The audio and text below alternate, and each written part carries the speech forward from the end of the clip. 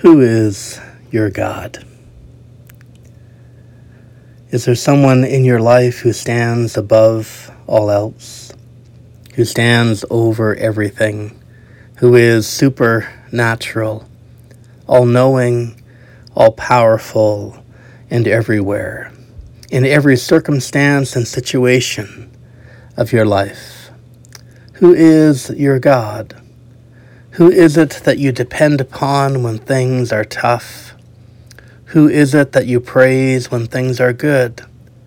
Who gives meaning and purpose to your life? Who is your God? David knew who his God was. Psalm 63, verse 1, David writes, "O God, you are my God. I seek you, my soul thirsts for you, my flesh faints for you, as in a dry and weary land where there is no water."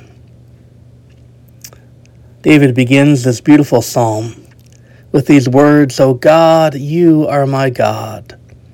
O God, the one who made the heavens and the earth, the one who spoke existence into being. O God, the God of Abraham, Isaac, Jacob, and Joseph. O God, who delivers your people from the hands of their enemies.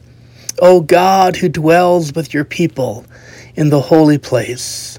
O God, who is not indifferent and distant, but who cares and draws close. O God, who is preparing a way for your people. O God, who loves us with an everlasting love. O God, who sees me and hears my cries. O God, who looks upon my life with grace and mercy. O God, whose love endures forever.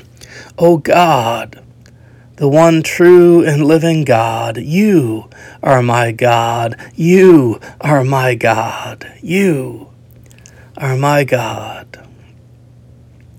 At a time when David found himself in the wilderness, literally, having fled his palace as king for fear that his son Absalom was going to attack him and his kingdom, finding himself separated from God's sanctuary which was in Jerusalem, David did not forget who his God was, even at that moment in time. And David's God was a God who was worthy of praise, for he was a God who was faithful in difficult days. O God, you are my God. Even on the days when the sun does not seem to shine as bright, on the days when it is hard to see you, when I am not sure where you are or what you are doing, on these days in the wilderness, O God, you are my God, and I will praise you. David's God was a God who was worthy of praise, for he was a God who was faithful in difficult days. For those who will praise God, even in times of wilderness, times of distress, times of turmoil and confusion, those who can say with David in times of wilderness, "O God, you are my God," those who will praise God in times such as these will find that he is their strength. And this is something we need to understand, that when life takes us into a desert place, we need to long for God and continue to trust in the Lord God and to wait upon him, for he is truly a help for those who seek him. The scripture says that those who wait upon the Lord shall renew their strength. These shall mount up with wings like eagles. These shall run and not grow weary, walk and not be faint. David knows who his God is and longs for him. "O God, you are my God. Earnestly I seek you."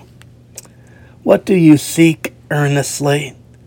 Is there anything that you long to see when you first wake in the morning, and upon seeing it, it would brighten your whole day? Seeing it in the night, seeing it in the morning. O God, you are my God. Earnestly I seek you. I desire you above all else. When day breaks, when the sun comes over the horizon, it is you, O God, that I look for. It is you, O God, that I want. My soul thirsts for you. My flesh faints for you. In Psalm 42, David expressed it this way: As the deer pants for the flowing stream, so pants my soul for you, O God. My soul thirsts for God, for the living God. Without you, O God, my soul dries up. Even my flesh becomes weary. You are the sustainer of my life, O God. As in a land where there is no water, the body cannot live, so in a world without God, I cannot live. Without you in my life, O God, I would die. Part of David's desire for God and his need for God is that his God is a God of power and glory. Psalm 63, verse 2, David states, So I have looked upon you in the sanctuary, beholding your power and glory. David knows that his God is a God of power and glory. In the sanctuary, he has seen the items which point to the power and glory of God, items which recount God's mighty acts on behalf of Israel, a God who is for and with his people, a God who is powerful to deliver his people from force which comes against them. And this is a God whose love is steadfast. Verse 3, David writes, Because your steadfast love is better than life, my lips will praise you. David knows that his God for whom he longs has a steadfast love, a love which is better than life itself, a love without which life would not be worth the living for David. For most all of us, we consider life as a good thing, and it is. But what makes life so precious for David is the precious possession of the love of God.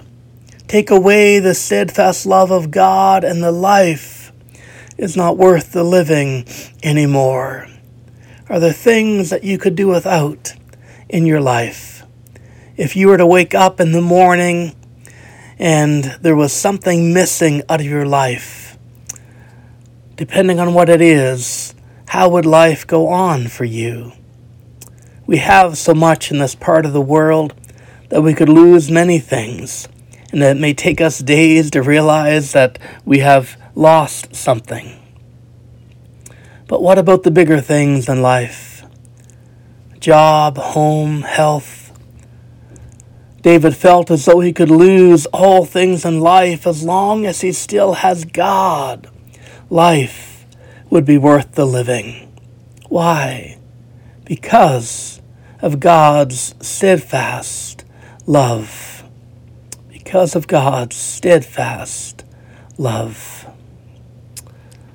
David goes on to write, Because your steadfast love is better than life, my lips will praise you, so I will bless you as long as I live. I will lift up my hands and call on your name.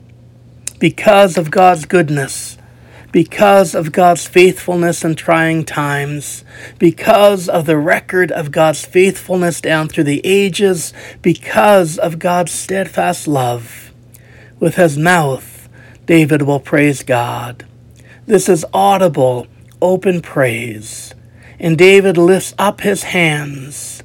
The lifted hands refer to a posture of prayer. Empty hands lifted in waiting anticipation of the provision of God. A God whose love is steadfast and provision is sure. And a God who is therefore worthy to be praised. Verse 5 and following, David writes, My soul is satisfied as with a rich feast, and my mouth praises you with joyful lips. when I think of you on my bed, and meditate on you in the watches of the night. For you have been my help, and in the shadow of your wings I sing for joy. My soul clings to you. Your right hand upholds me. The soul which has thirsted has been satisfied. And not only has God provided David a little something, but his soul has been satisfied as with fat and rich food. There is an abundance in the satisfaction. And this in turn, again, causes David to praise God. David not only has sought his God early in the morning, but because God has met his need, David praises him. David praises him in the night.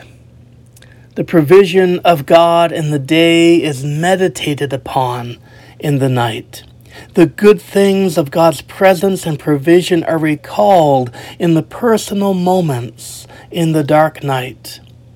What do you think of when you lay down at night? Oftentimes we think of what the next day will bring and the things that will need to be done. David thinks of the things which God has already done in the day which has just finished, and he praises God in the watches of the night. It is no wonder that when David awakes in the morning, he earnestly seeks God.